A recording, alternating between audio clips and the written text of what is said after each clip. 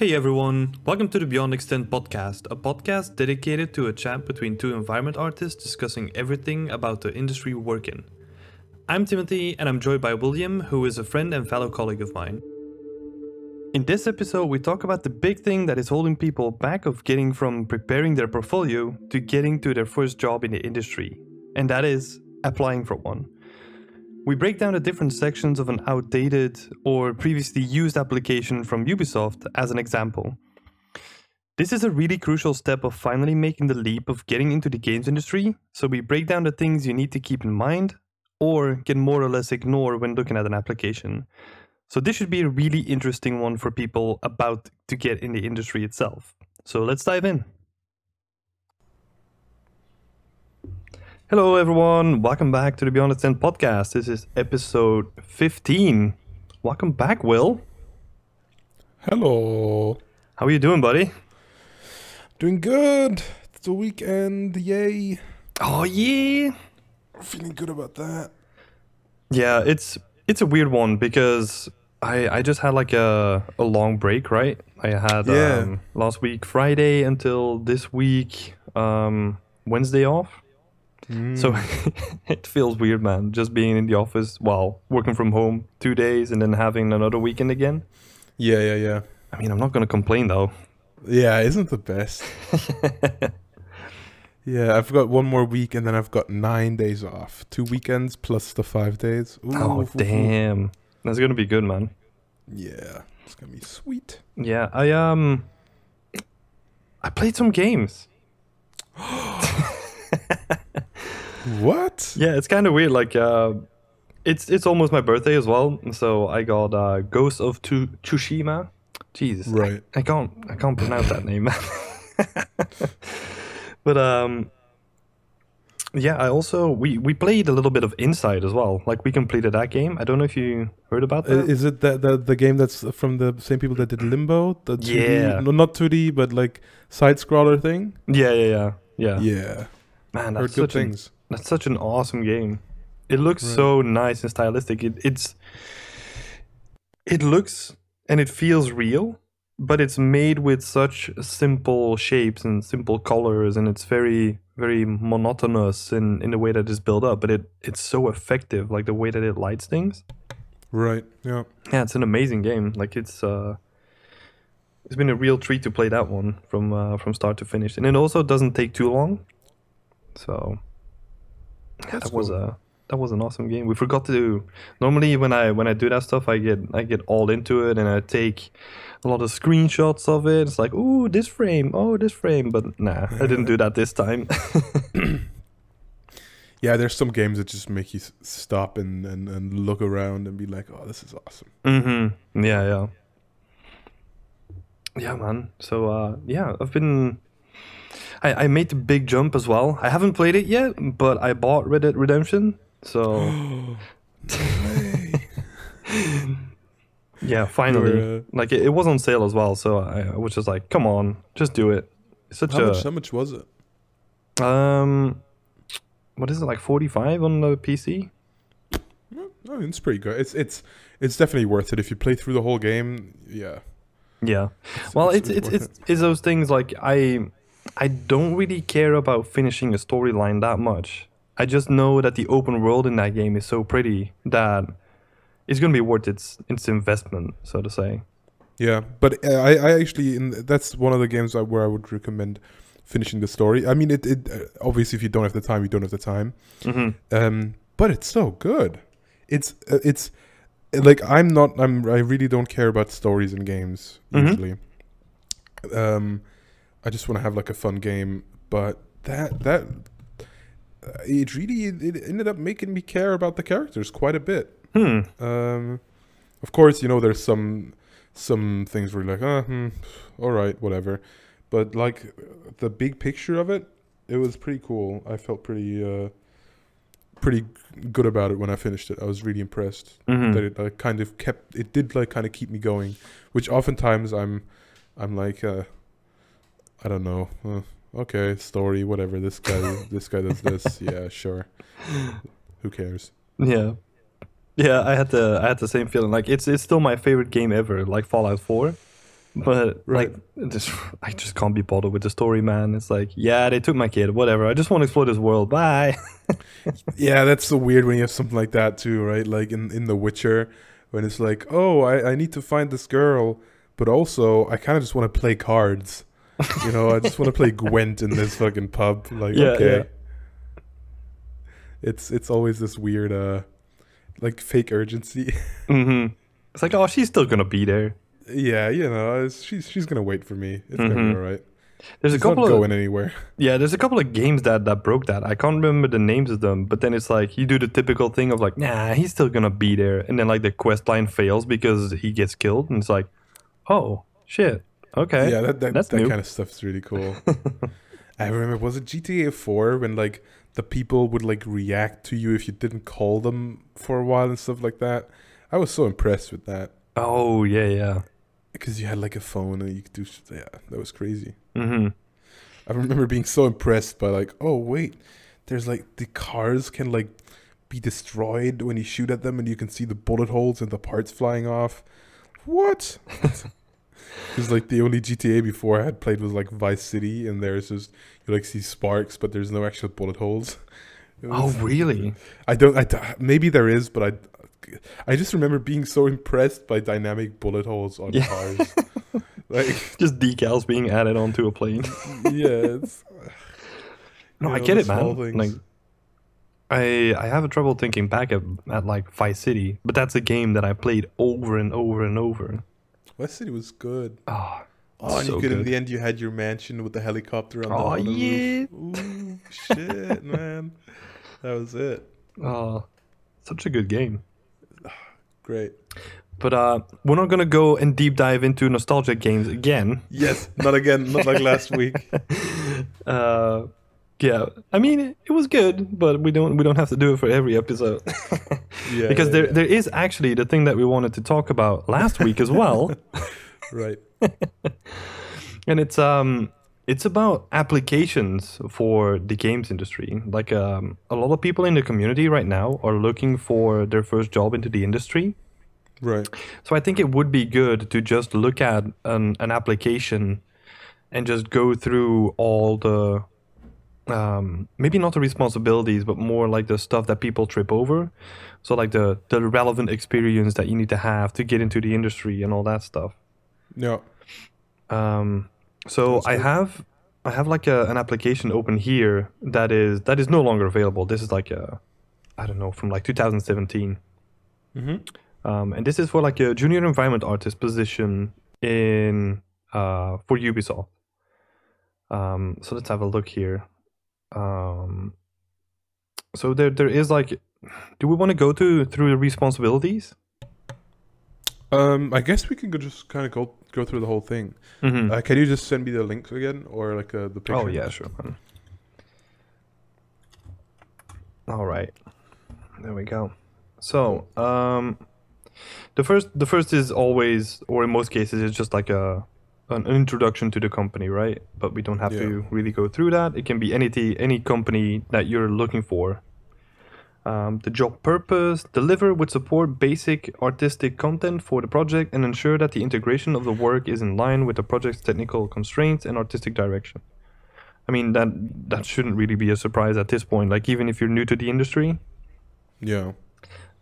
maybe if you're all the way in the beginnings and you're looking what kind of job you want to do, maybe that's like a good explanation for what you will be doing in the Yeah, it industry, gives you so- like an overview of what you're like. Yeah, okay, I'm gonna have to make content, and I'm also gonna have to work in some kind of engine to integrate it, right? Like I'm gonna be taking part in the whole process. So it can give you like a pretty good view of that. Yeah, and I think that the biggest thing here is integration of the work within technical constraints of the project. I think a lot of people don't really think about that because, I mean, if you're just working on personal work, you don't have to really think about the personal, the technical restrictions that much, Yeah.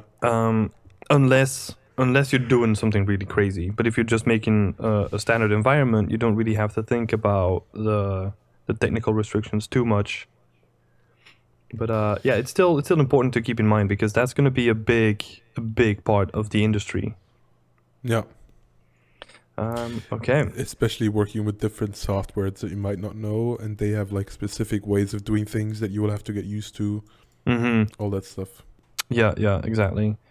And especially in a place like Ubisoft, if we're reading this example anyway, like you're probably gonna have technical artists to support you in that. So it's not gonna be 100% your role to do like all the profiling and go look at the map and see if it's running smooth. In most cases you have dedicated technical artists that do that job for you, Yeah. and they just come back with like flames going out of the back of their head and be like, "Hey, you need to clean this up. This is way too intense." All right, so let's go to the responsibilities then. With guidance, assist in planning out a space with consideration of narrative and visual storytelling while documenting intentions. Oh, that's an interesting one.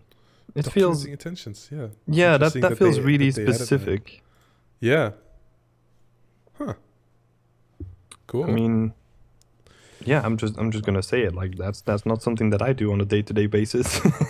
Documenting intentions. I mean, I guess maybe we do it.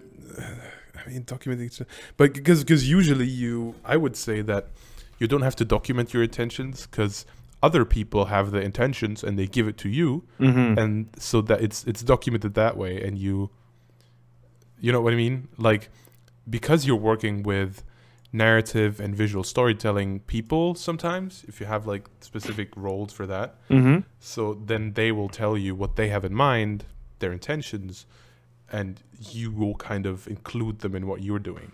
Yeah. Yeah, I guess maybe it's not documenting in like a document per se, but Yeah. like thinking about the steps that you're gonna do and like talking about them with your direct manager or like a senior artist or like the lead artist. Yeah. I mean, yeah, that makes sense because yeah, that's definitely a thing that you're gonna need to do. It's just talking to like the people around you, get some feedback, and like if something isn't working, like go like exactly here, like go through your intentions and like look, this is what I want to achieve, but like is it achieving it? By the way, you know what I just realized? Mm-hmm. I applied for this job. Oh, did you? Yes. Yeah, I remember applying for this, and then because it ended in November 2017, and I applied for it, and then in December 2017, I heard back from the other company I applied from. I applied to Elite 3D, and I moved there in January 2018. That's crazy. That's so funny. Did you ever hear back from this particular job? I think just like a like an automated email, yeah, but like a yeah, thanks for applying. That stuff. Yeah. Well, that's a really good thing to dive into too. Like when we're on this topic anyway, like you can't really expect like a lot of companies to send you things back, even if a lot of people try to do that because it's like a show of respect, right? Like you took your time to go through the application.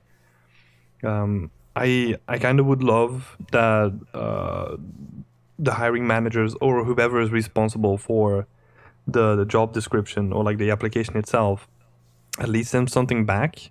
But I mean, we're talking about Ubisoft here, so they probably have like thousands and thousands of people applying. So then that's the thing, right? Especially with big companies, unfortunately you can't expect to get an answer every time.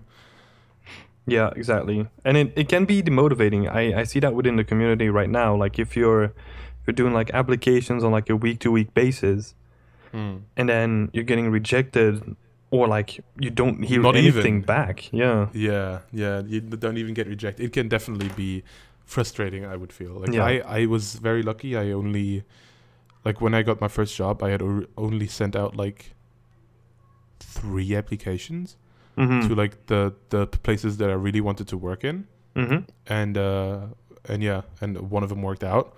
But then there's people that aren't that lucky, or maybe they're not in the right, they don't have as much to show yet.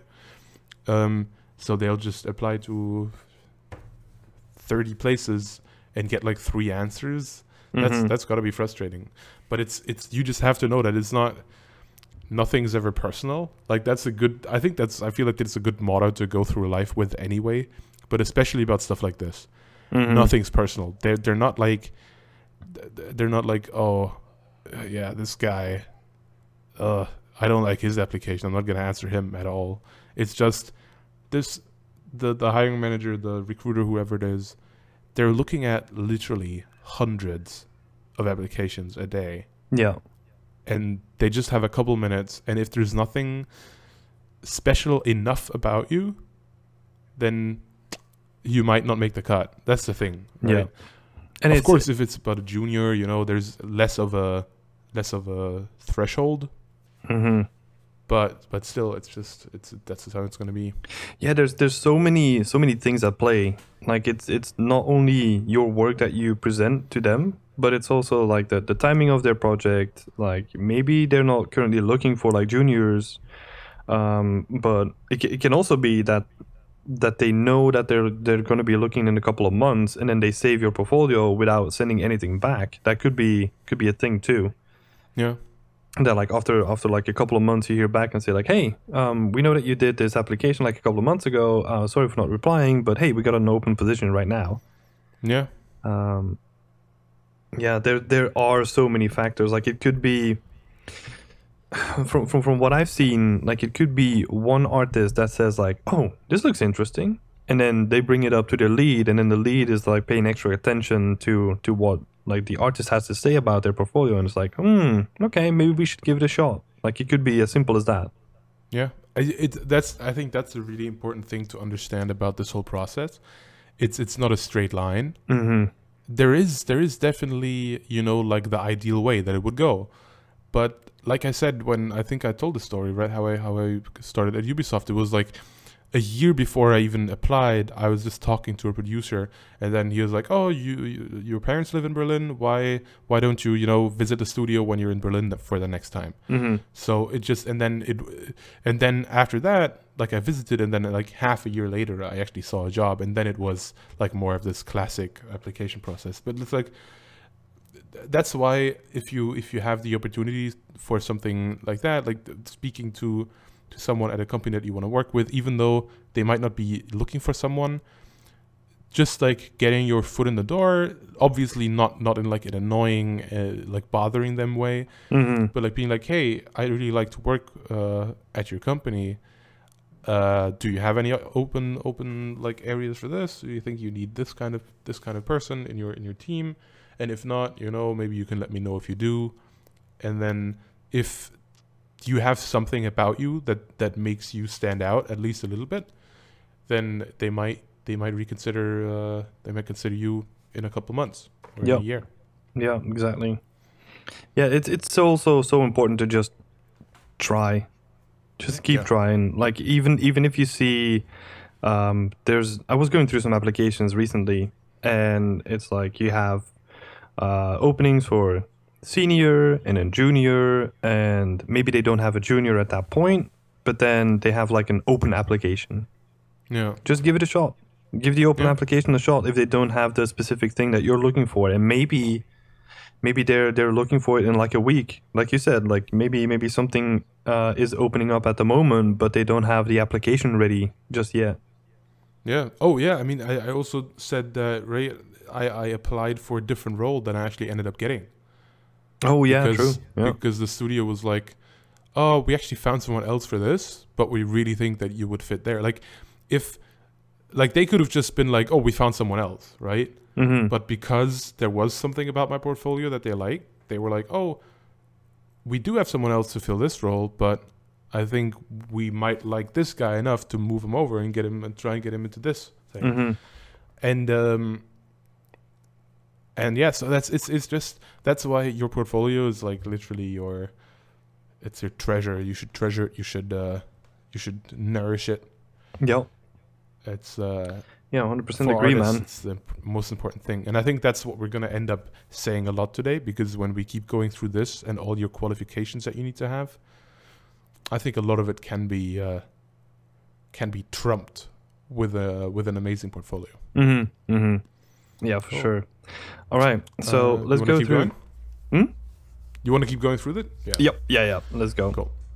So create functional assets which can be shared across a project in respect to the technical and artistic constraints.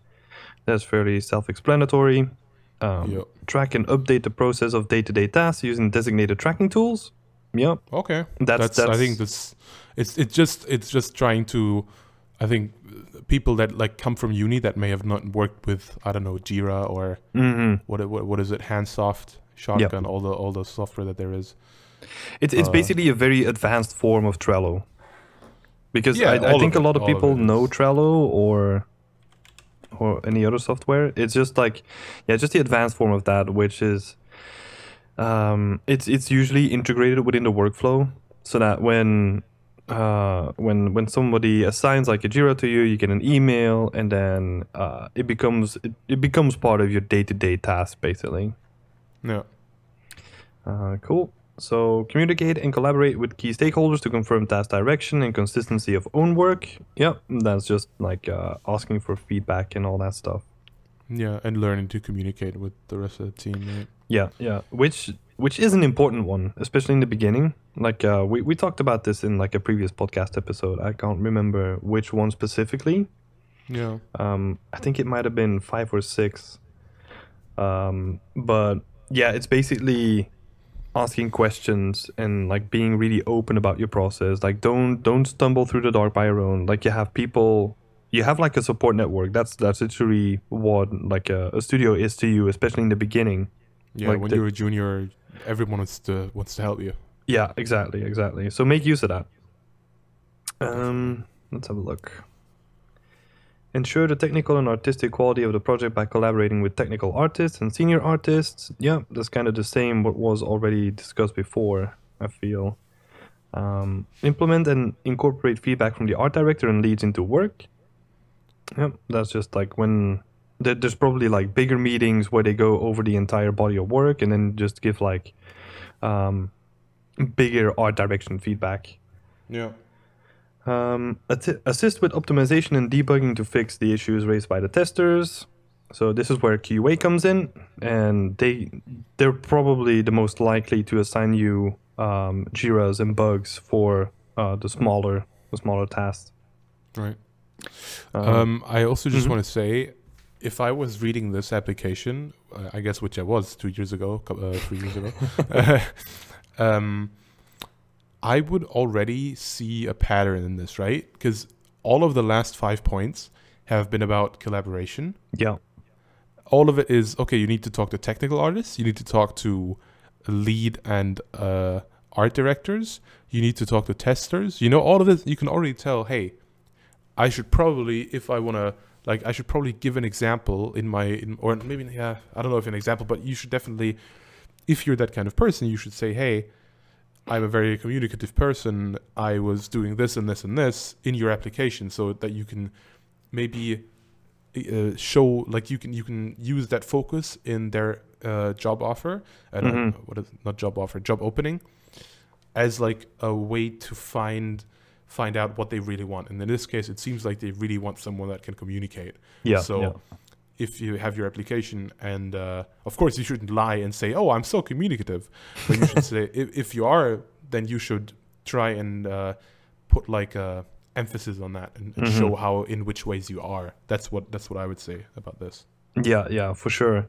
It's also like, thinking back, I think when I went through it the first time, there were like a lot of student projects that we did that were really focused on teamwork, but they weren't good enough to put on my portfolio. But I still mentioned them when I would speak to people doing the application, right?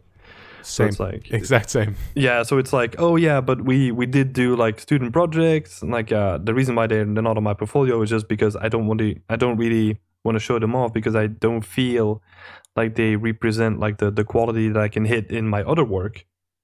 but still, like, it shows that you can work with a team and that you made like a finished, or like you got like a finished project out of it. Yeah, yeah. I think that's exactly what I did, because I feel the same way about it. It's take the parts that you want to show, and remove the parts that you don't feel that good about.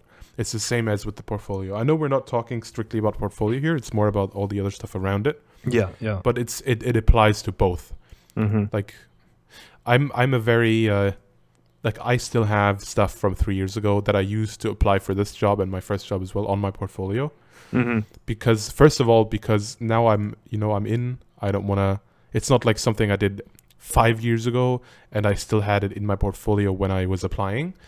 Before I had my first job, I definitely removed a lot of stuff from my portfolio that I didn't feel good about. Yeah.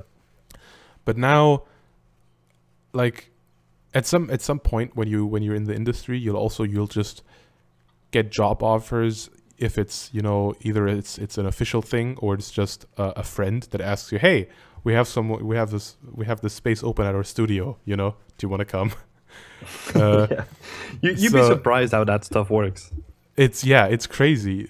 So then what I'm saying is, then your portfolio doesn't have to be maybe as strictly for applying somewhere, because you don't really need to do that as much anymore. So I feel comfortable having stuff in there that's like 3 years old, because I'm still kind of, I remember it very fondly. This was like the first big thing that I had that people actually liked on ArtStation, right? So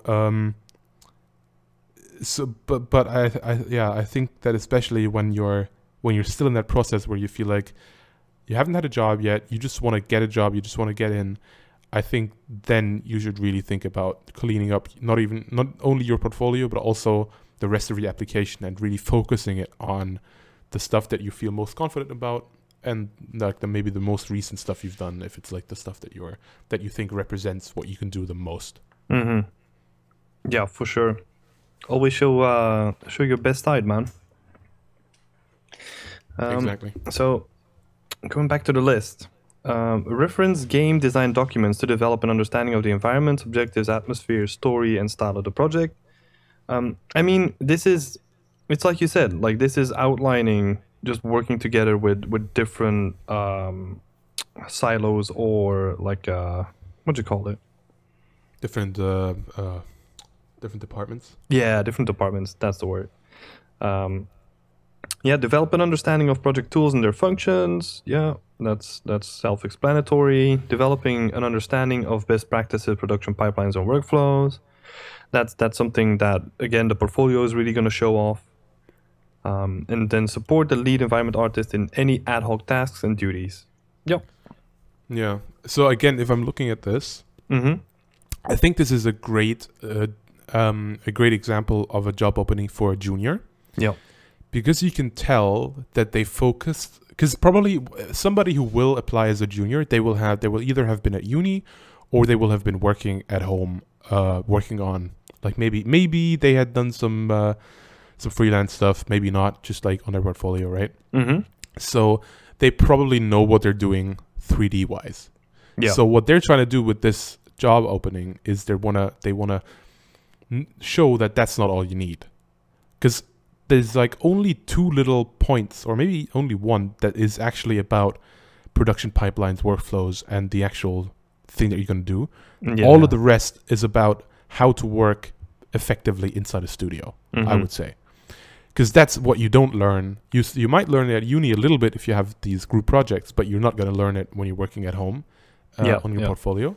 So I think that's really interesting to see that how they really lay into that part of the application. And even the one point that's about best practices, production pipelines, and workflows, it just says develop an understanding. It doesn't mean that you already have to be the best, because then you wouldn't be a junior. It's about, you're still in a development process, and that's exactly. Really, I think, important to take note when you look at these kind of. And it's also like there's gonna be a lot of tools that are gonna be specific to the studio too. Like, not every company is gonna use like Unreal Engine or Unity. Like, most of them, like especially the bigger ones, still have their own in-house engines, which work. I wouldn't say completely different, but they have their own little quirks. Yeah. And yeah, let's go into the qualifications now, because like they start out with just the 1 point, like good interpersonal and communication skills, just to drive all the previous things home, and saying like, Yeah. look, we're looking for someone with like a good team fit, like the skills that we want you to learn, like we can. That's the easy part basically. But if you're like a good Yeah. team fit, like that helps so much. That's why I think it's again, it's so important to focus on that in your application as well, because like there's plenty of people around that can show you how to model quicker and how to texture more realistically or whatever you want to do. But if you're an asshole, they're probably not going to be able to fix that. You have to be you have to be a person that's nice to work with, that can handle situations well, and just communicate. And it's not just like hold stuff back and is like in their little corner and never talks to anyone, and just they're probably not going to be able to change that part about you. Yeah, just leave your ego at the door, please. Like we have enough issues in the industry already with that, so just leave it at the door. Yeah. I'd say so. Yeah. So let's continue on. The ability to create interesting, detailed, and visually appealing environments. I mean, most of the stuff that we're going to read here is just already shown or discussed in your portfolio. Yeah. Like the ability to adapt to new processes and pipelines. That's a really important one, because the industry is changing every couple of years. Yeah. Working knowledge of industry-leading 3D modeling packages and techniques, understanding of composition and visual storytelling, knowledge of level editors. See, like they're trying to stay away from like naming specific tools. Yeah. They're very just know stuff in general, and you'll be fine. Yeah, exactly. Understanding of physically based rendering systems, that's PBR. Familiarity with data management software is desirable. That is important, the desirable part. Like if you don't have it, it's fine. If you do have a little bit of understanding, just mention it, and it's not such a big deal, but it can give you like a one-up compared to other people. Yeah, it's just some stuff that you'll have to learn eventually, and if you already when you work at home and you've just like what Perforce is, or you know what I mean, like what some kind of GitHub, SVN. If you've worked with one of them, or at least you know how they work, and then mention that, because that's something that I think a lot of people don't use in their personal work, because I also don't. I don't know why I would. But if you at least know the basics of, okay, this is how we work collaboratively, this is the way that people can work on the same project on the same level at the same time. Yeah. And you can kind of show that you have that kind of knowledge. It makes it it's like it sets a specific bar. It's like, okay, at least this guy knows the basics, so we won't have to like teach him all the way from the bottom up. Yeah, it's also just showing that you are interested. Yeah, you're interested in different facets of environment art, or like just game creation in general. Yeah. Because I would echo the point that you made. Is like for most of the stuff I would never use Perforce, because like I have like own backups and all that stuff, but it's such an easy process. Like the first time you're gonna go through the process in general, it's just gonna be a couple of clicks, and then you can commit. You just have to do like some validation checks, and just make sure that the stuff that you're checking in isn't gonna break anything for someone else. That's a big point. But I would say for environment artists, this is not a big concern, because we work on the visual part of things. Like we don't actually edit any of the code in most cases. Yeah, the game's not going to crash. You might have a floating rock, but the game's not going to crash.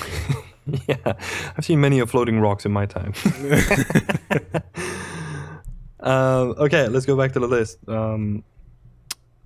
So where were we? Basic gameplay and level design knowledge is desirable. So this is already like, again, thinking outside of the box. Like having some level design knowledge is really gonna help you, especially in, well, we're looking at a Ubisoft application, right? So you know that the possibility is there that you're gonna be working on an open world game. Like Right. it's highly likely that you're gonna be doing that. So yeah, that's why they added the level design knowledge, so that it makes you it just helps you in your communication with like the level designers around you that you're going to be working with really closely. Also, I think I just want to say, because like I said, I applied for this, and I Mhm. think I know who ended up getting this job, and I'm pretty sure they ended up working on the Division 2. So just Oh, yeah. yeah, which makes a lot of sense because there a lot of the set dressing is very purposeful, Mhm. right, with the level design, because it's a cover shooter. It's very That's true. important Yeah. that you have to think about all of this. Yeah, that's a I've really never good thought about point. this. I've never thought about it. It's interesting to look at an application like this, like with the hindsight of knowing, oh, they're looking for this. Mhm. They want to make this game. Yeah, but because that's the thing, right? Like you look at this application and it's almost never going to say which game you're going to be working on. Yeah, it usually So won't. you're always going in somewhat blindly. But then, yeah, like with the power of hindsight, it's really cool looking at this. Because I think Newcastle was responsible for like a big chunk of that game. I think. Oh yeah. Okay. So knowledge of optimization techniques. This is fairly standard. Like, yeah, you don't want to be pushing your VFX ready stuff inside of a game engine because that's not going to work. Knowledge of the video games industry, and awareness of typical video game development processes is desirable. Uh, yeah, this is sort of a weird point. If you have no knowledge of the video games industry, then why are you applying for it? Yeah, and just knowing like what it takes to make a game, right? Mm-hmm. Like, okay, there's programmers and there's artists and there's designers, and all of them work together and they make something. Yeah, It's yeah, obviously not just those, but yeah, I think, and but even then they're just saying it's desirable. Just kind of know what the end product should be. Mm-hmm. And Well, and kind of know how to get there, and you'll be all right. I think I've worked with a couple of people who never played a game. Like Really? never. But I would say, like, if you're going into the games industry, like that is gonna be like a, I don't know, 0.1% that you're gonna encounter those people. Yeah. I'd Uh, ask them, what are you doing? Why are you not? here? Why don't you go somewhere else and make more money if you don't like video games? It's so true though. Why don't you just like do commercials or something and make heaps of money? Yeah. Go work for a bank. Um. So now we get into the interesting part, right? Like this is relevant experience, and this is where I see a lot of people just tripping up. Right. Because Even though this this is, one is actually very forgiving. I think this yeah. is very generous. I was about to say the same thing because this only mentions like up to 1 years of experience in an internship or placement year in a professional game studio environment or other relevant experience. So this is usually the part where a lot of people trip up. They see like, oh, like even in this case, like if you have zero experience and you're self-taught, like this is gonna be the thing that people look at and be like, oh, well, I shouldn't apply then. Like it doesn't matter. Because they're just gonna look at this 1 year and they're gonna just immediately scrap my portfolio. Yeah. But Especially with the next point, which is bachelor's degree in graphic design art or other relevant training. yeah, So already they're hedging, right? It doesn't have to be a bachelor. It just has to be some kind of relevant training. yeah, But obviously, if you have a bachelor's degree, it's easiest to prove, right? yeah. Like it's hard to prove other relevant training. But I guess should we let the cat out of the bag Go for it, about man. all of this? hey, you don't have to do all of this. You don't have to have all of it. Isn't that crazy? If it says you need 2 years of experience, you don't. Not necessarily. Yeah. Especially if you're talking about a junior. Of course, as a senior, you can't apply as a senior with no experience. Yeah. But if it says junior 2 years of experience or like one ship AAA title or something like that. Oh yeah, that's another big one. That's not even in this one. Yeah, it's a guideline. Yeah. It's if you can show that you have the amount of experience or the amount of skill that someone would have that has already been in the industry for 2 years. If you can stand out enough and be like, hey, look at me. I might not have this experience, but I'm just amazing at modeling stuff. I'm just the best sculptor you've ever seen. Then you can often like go around this. I would look at this kind of thing as a checklist. I would look at this whole application as a checklist.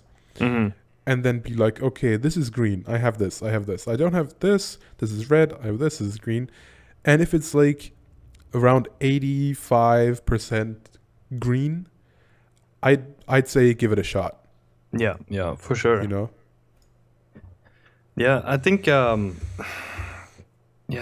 is such a big tripping point for a lot of people. I would say the same thing. You have to be really honest with yourself and go through this list and say like, yes, okay, like the Perforce stuff and all that. It's like, do I have familiarity with it? No. Okay, just scratch that off the list. But like, those points aren't really that relevant. But like, say looking at the bigger things, it's like maybe your ability to adapt to new processes and pipelines. You're not good at it. Like, you just have to be really honest about that and be like, look, maybe it's something that I can improve on, but you don't have to be that stereotypical person that says like, oh yeah, I'm good at adapting. And then once they ask you, like, you're like, oh, but do I need to? Like, oh no, it becomes really hesitant, because then you're going to shoot yourself in the foot on the job itself. Yeah. Like you said, I think it's so important to be honest with yourself, because otherwise you're just gonna make it harder. Yeah. Because then you'll do this the checklist that I was just talking about, and you put everything to green, and then you apply for everything, and then you realize that you're not actually ready for any of those jobs. Yeah, I feel I made a note of that specifically because I feel like a lot of people, they get overconfident with their portfolio, or the other way around. But usually it's overconfident. Yeah. Well, I wonder. In my case, I've seen more people that are not confident enough about their portfolio, but that is way easier to fix than a person that is overconfident. Because like, say you have a person that doesn't really have a good portfolio at the moment, but like he or she is applying on every job and they keep being demotivated all the time. There has to be a point where you just have to say like, look, I think you need to take a step back, and I think you need to really improve the work that you're doing, because I don't think you're ready for the industry yet. But then I always think, who am I to say? Like, there might be like another company out there that's looking for maybe exactly that style that he or she is making, or like maybe they're looking to take on like a really inexperienced person and like taking through like all the ropes specifically for their kind of style that they want to do. I don't know. True. Yeah, it's that it's true. I think so. What I think really helped me was realizing that. So I was at my uni, and I was always like I don't want to sound braggy or anything. Oh god, here we go. Yeah. But it was like, I was helping people that were like in a higher semester than me with like substance, because I had already been like, I was like the substance guy, because I got into it really quickly, and I was like, I love this. This is really cool. This is the best. Yeah. So I really got into it, and then people started noticing. And yeah, I think there's always like a couple people per year in a class that other people are, oh yeah, this guy is like, he's really good. he can do this, he can do that, whatever. Mhm. He's like the guy that everyone looks up to at the, or not look, yeah, but like everyone is respects for their artistic talent. There's definitely a couple of guys like that at my uni as well. Mhm. But then at some point I realized I'm not good enough until I'm good enough to get a job. You know what I mean? Like getting all this praise from people at my uni is nice, Yeah. but it's not enough until it's enough to convince somebody that I'm ready to get a job. Yeah, You know what I there mean? is some bias involved as well. Like I always thinking about the example that you show off your drawings to your mom. Yeah. Like she, well, if she's like a stereotypical mom, she's not gonna say like, "Oh, you suck, try again." She's gonna be Right. like, "Oh, that's really nice. Like it's really nice that you draw that in that way," and that's it. Like it's encouragement because That's the worst. That's the worst. Thing I've ever heard. The worst compliment I've heard. Oh, that's nice that you draw that in that way. yeah, I see. I'm not cut out to be a good mom. No, you get what I mean, right? Like you're going to your family, and then you're always gonna get like compliments or like encouragement to do Yeah. to keep on doing it.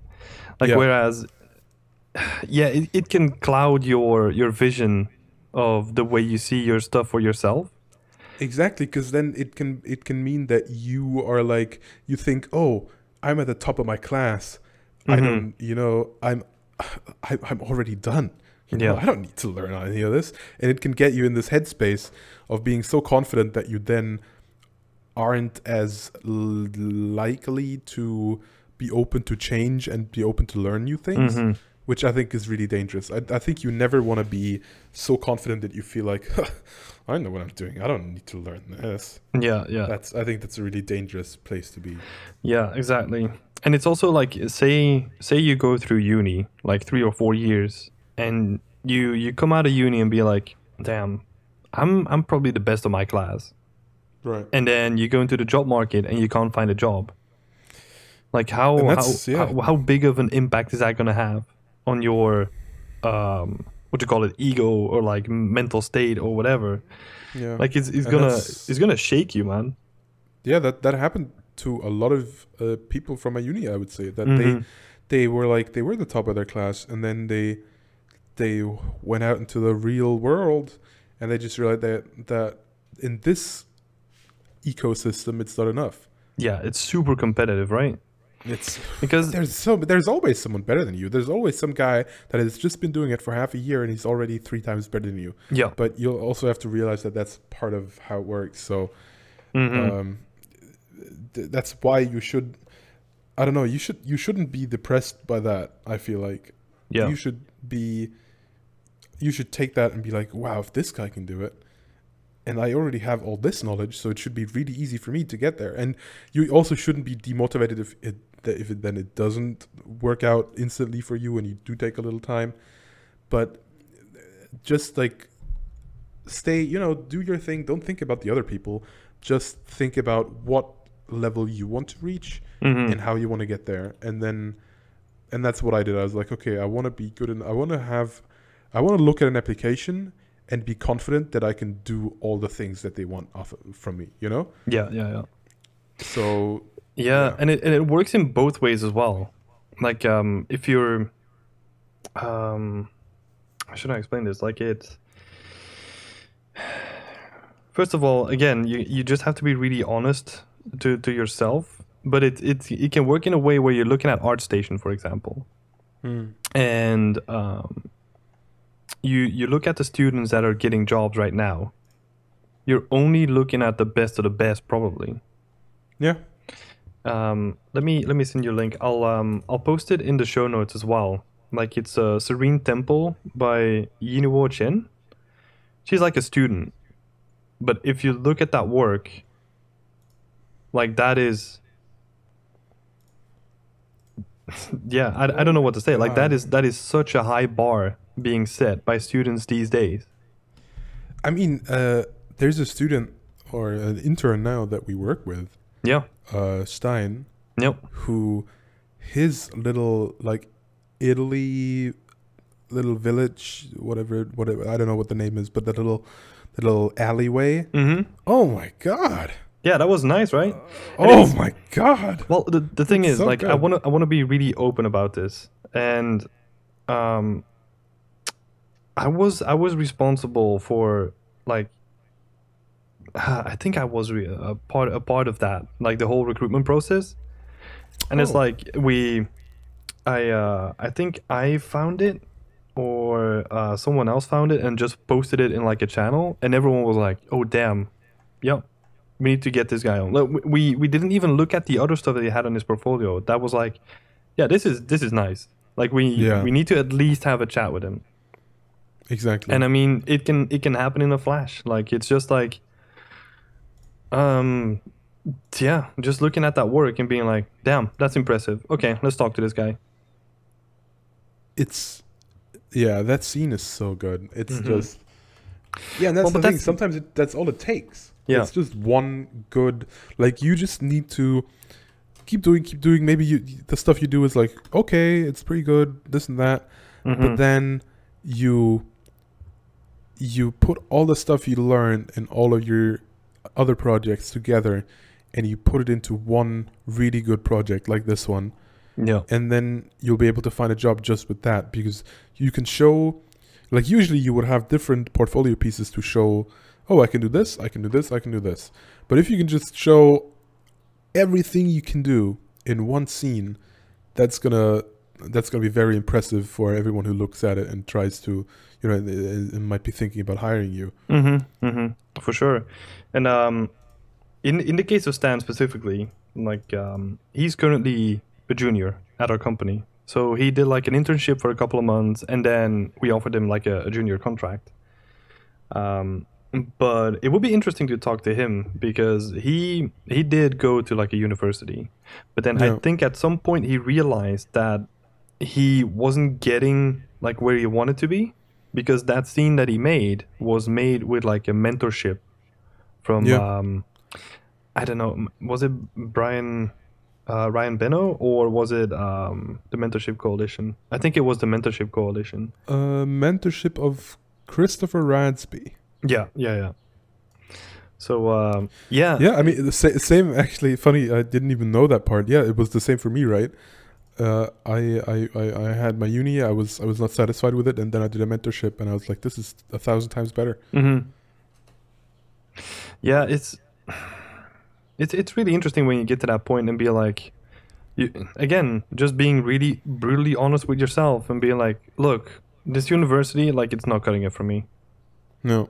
And just be like, okay, I need to look for another option. Like, there's some people in the community that didn't go to university, and they just paid for like CGMA courses and all that, and now they're creating killer work. That's when people ask me now how to get in the industry, that's what I tell them. Mm-hmm. Do mentorships. Don't spend the money on university. Spend the money on some software and some mentorships. Mm-hmm. And just like first get the basics right, then do like 3 mentorships, and then you'll have 3 portfolio pieces. Or maybe if you don't like the first one, then you have 2 still. Yeah, And then you can do one without a mentorship, and you'll have some amazing stuff that you can put in your portfolio. Yeah. And you're gonna impress a lot of people. I would say that is the important part. Get the basics right. Like, you need to Yeah. go through, like, I don't know, 6 months. It depends on how quick you work, right? But I'm just gonna throw some random number out there, like 6 months to a year, struggling with like the complete pipeline, getting to grips with all the stuff that you need, and then jumping into a mentorship that can really allow you to make like the most use of what you did before. Because if you're just starting out and you're just gonna go straight into a mentorship, that's not gonna work. Yeah. Like, because there's so many, especially in 3D, like there's so many skills that you need to learn, so many programs that intertwine with each other, Mm-hmm. that it's really, yeah, it's a lot to get to grips to. Definitely. But yeah, man, I mean, I'm obviously biased. Like, I'm doing mentorships at the moment, but like, why would you go to a school, get drowned out by 29 other people in your class, or whatever, how many there are, when you can just pay less amount of money, get one-on-one training for like an hour a week, and then just really focus on the thing you want to do. Also, in my case, and I think it's that way for a lot of people. It's not just that you're getting more like personalized training; it's also that the training is 1,000 times better. Mm-hmm. Because the people at my university that taught me, they were in the industry, but maybe not at the kind of companies that I would have liked to work in. Yeah, and they couldn't show me the stuff that I wanted to work in. And I did a mentorship with someone that also worked at Ubisoft. So it was like, they know exactly the kind of stuff that I want to work on. They can teach me how to do this. And it's yeah, that's why. Also, maybe your university is better than mine was, but in general, I would advise to just do mentorships. Yeah. Like, what was it for me? 200 euros for a month, where I would have like a call a week, plus I could just write to him every like pretty much any time and be like, hey, I'm thinking about like making this. How would you would you do this? And then he would be like, oh, you could do it with a decal, you could do it with a vertex paint, you could do a unique texture, but then this is the pros and cons of each of those ways to do it. So, all that. Yeah, man. Like, this is like the golden age of opportunity when it comes to just teaching yourself stuff. Yeah. It can be a little daunting, like knowing what to pick, but because I think it's also like in the pricing of things, right? Like I went to university, and my parents pay for it, but it was like 1,000 a month, 1,000 a year. So what? That's so cheap. Yeah, it's super cheap, and it's like a really competitive school as well. Like right. the stuff that's coming out of this school, like the thing that I just showed you, is from a student at that school. Right. So like they're churning out like I would say overall the best students that I've seen, or whenever I'm clicking on like an interesting piece and it's from a student, like it's highly likely that it's from that school. Like there's just no way around it. But yeah, I had a really good education there. So I never had to do like mentorships or like other stuff than that. But that's great. But if you're living in the UK and you have to pay like, what is it, like 10K a year, like I would really seriously think about just getting a mentorship. Like try to get the basics right and do a mentorship. Yeah. Just all that stuff, do tutorials, then like that's what I would do. Start out with tutorials, then when you're confident in like the main basic stuff, then start doing with mentorships, and then do one on your own. Yeah, I think there's more to it than that. So I think we need to write that down and make like the next podcast episode about it or something, and just go really into the details of because it's not black and white, right? Like there's people that really need that strict structure, day-to-day structure. Yeah, exactly. Yes, that's true. Some people respond better to that than to other things. There's some people that can't just sit at home and do mentorships. Yeah, exactly. So we should definitely talk about that on the next episode, because we still need to do a Patreon question as well, and we're already running to an hour. All right, yeah, let's do a quick one. Yeah. So this is an old school one. I think this was the first one that got asked by people in the community, and it's one we haven't answered it yet. No, because I keep shuffling this stuff randomly. Oh. So right. this is a question from OVA, and he asked like, how would you keep in contact with your other industry professionals throughout the months and years? Do you want to go ahead? So I obviously haven't been in the industry for that long. 2.5, 3 years, whatever. And so for me, I've only worked at 2 bigger companies, right? I did like an internship before that, but and from that first company, I have a lot of friends that are either still at that company or they're all over the world. And there's definitely some that I never speak to anymore, even if they were friends, just because, you know, everyone has got their own stuff going on. Yeah, yeah. Which is kind of sad, you know. It would be great to keep in touch with everyone, but yeah, everyone's got work, everyone's got their own friends in the new place, they've got other people, all that stuff. So it's really hard sometimes. But so what do you use for that? Like what I use, Discord, I guess. Okay, yeah. Yeah, Discord or like WhatsApp, but usually I'd say Discord. And then I have some people that are like really good friends that I would like maybe every couple of months I would have like, you know, like an hour or two long call with them on Discord and just, you know, discuss what's going on. Yeah. Discuss how they're doing, how you know, whatever's going on in the world, like COVID or whatever.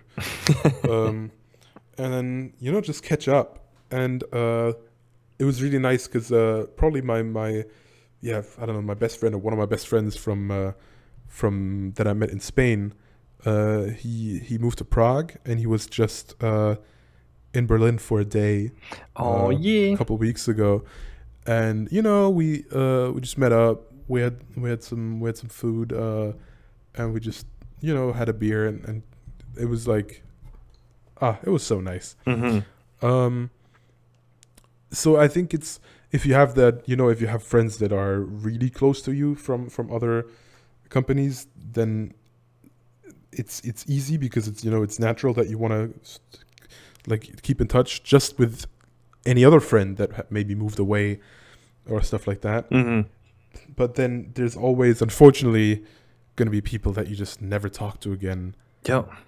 Or not, or, you know, maybe in a couple of years you'll talk to them again because maybe you'll work together with them in another company or whatever it might be. But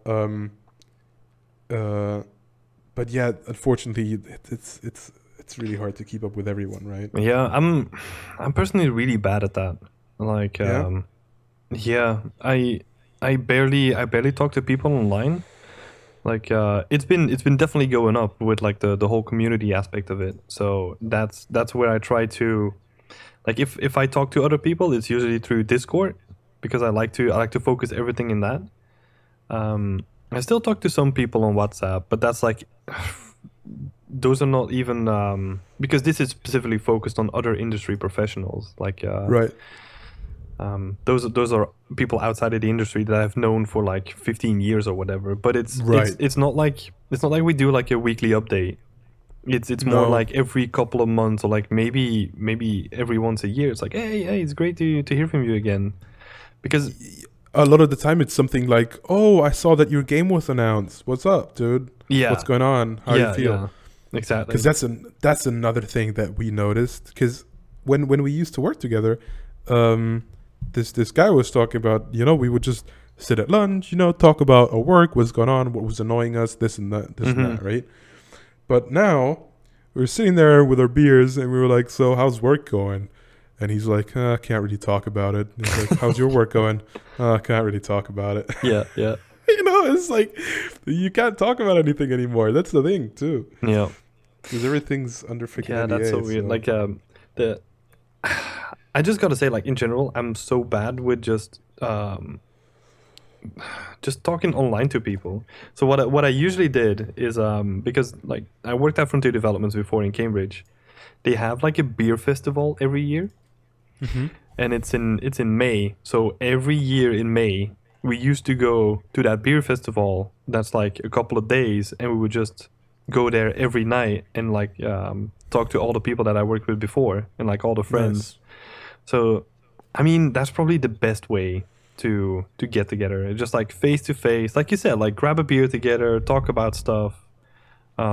Obviously not games because everything's fucking NDA now, but yeah, if you have the opportunity to meet face to face, it's so much better because you'll just, I don't know, a lot of the time, especially with people that aren't like, that weren't close friends, you know, like just like, you know, people that you really like, but now that you live apart, you don't have that much to do with them anymore. Yeah. It can be very like, I've had really you don't long, know what to talk about online. Yeah.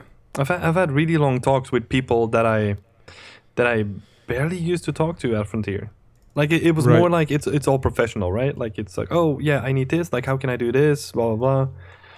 But now when we go to the beer festival, it's like, oh, it's nice to see you again. Like how are you doing? And then just talking about like a whole bunch of random stuff. It's yeah, it's actually quite nice. Yeah. But yeah, man. Like I wonder with this question specifically is the differences between Europe and America. Because like the whole how would you say, like the whole community aspect seems to be like a way bigger deal in America in general, because like they still talk about like networking and like in like the job that you get is probably through like your network, which it doesn't really feel that way in Europe. Like it can be that way, but like Yeah. I've never gotten like a job through someone else, so I don't know. To me, it doesn't feel like that. It feels like different. Yeah, I mean, like, yeah, there was one time when a friend asked me, but I was like, I don't know, I'm kind of happy here, you know. So Yeah, I'd thanks. say it definitely happens, Mhm. but it might not be as prominent maybe as in the US. Yeah, I never thought about that. yeah. I wonder.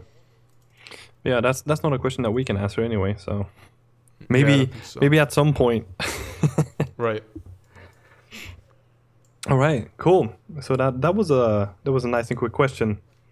So Cool. Yeah, perfect. yeah, because it's an hour and 5. I think this is our longest episode yet. It's gotta be. I mean, it's an important topic, right? Applications, stuff like that. I think a lot of people are. I think that's what a lot of people that are in these kinds of communities are interested in, right? Yeah, Because yeah, that's what yeah. that's what the phase of life that they're in is. They're trying to get into the industry, and Mhm. it can be. There is a lot of information on it out there, but a lot of it can be very confusing. I would feel like, and I hope that we didn't make it confusing. We made it pretty.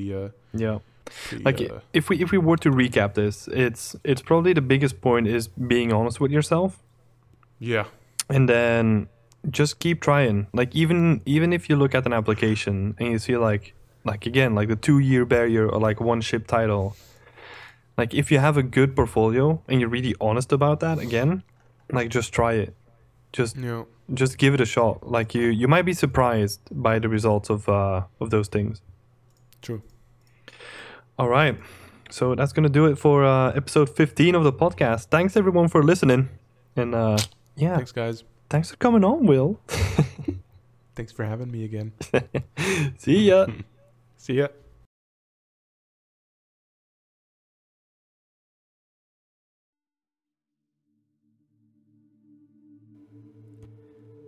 We hope you enjoyed this episode of the podcast. If you did, then you can check out the playlist on the right for more episodes, and don't forget to like, subscribe, or share it with friends. If you're an environment artist trying to break into the industry, or just looking to grow your skills, you can find a ton more resources like weekly tips, blog posts, and more on beyondextend.com. But that's going to do it from our side. Thanks so much for joining us, and a shout out to all of our Patreon supporters who made this possible.